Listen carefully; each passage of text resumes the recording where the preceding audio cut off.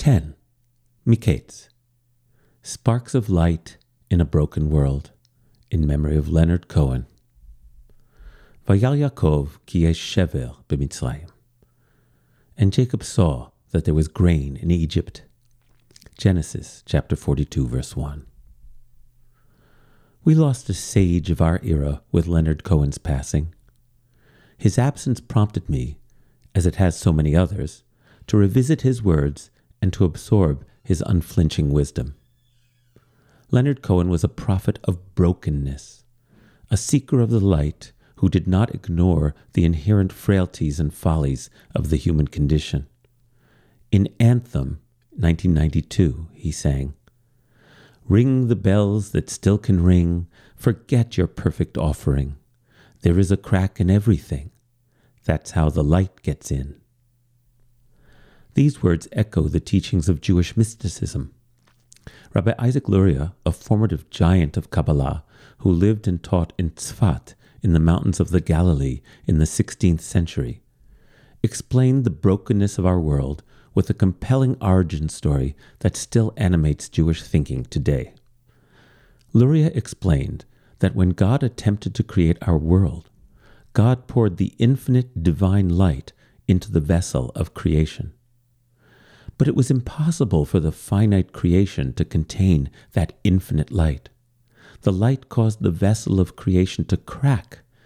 Much of the light escaped and rejoined the divine source, but much also remained hidden in the shards of our sublime yet broken world.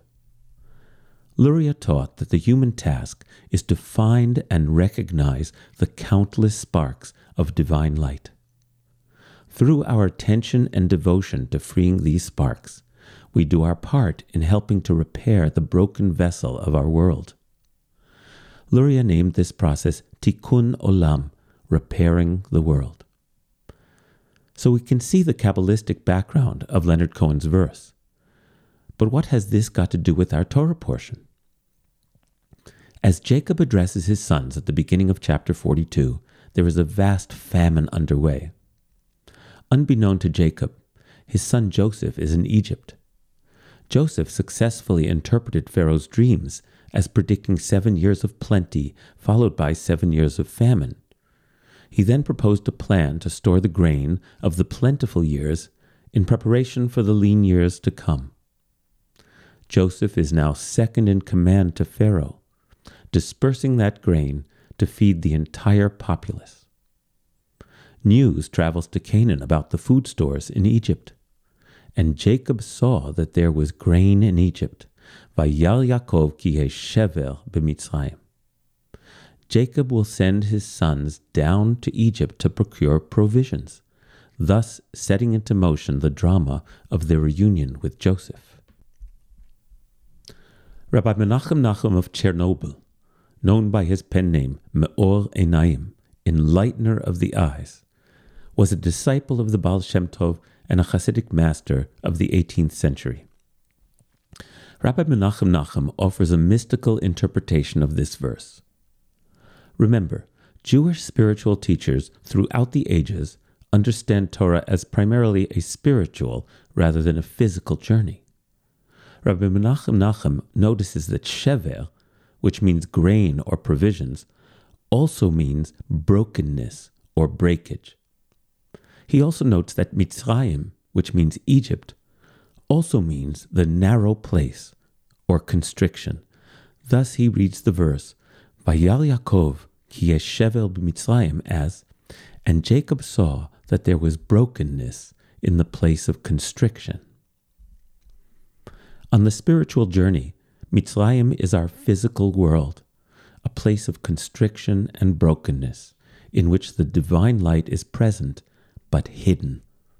Our task as spiritual beings is to descend from the promised land, the place of divine oneness, into the world of broken vessels, vessels that were shattered when the light of oneness overflowed into them. The task of Jacob's sons, that is, the children of Israel, is to recognize the sparks of light that are hidden and waiting to be released and uplifted by our searching hearts and our righteous deeds. Father Jacob sees the light glimmering through the cracks of our shattered world. He sends us down into our beautiful, broken world to seek that light in all we do and to liberate the sparks and let them fly. Rarely is that a simple or easy task.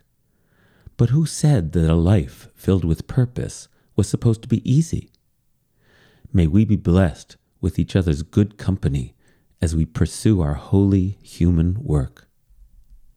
The light is always there, mingled with dark, but we have to know where to look and how to see.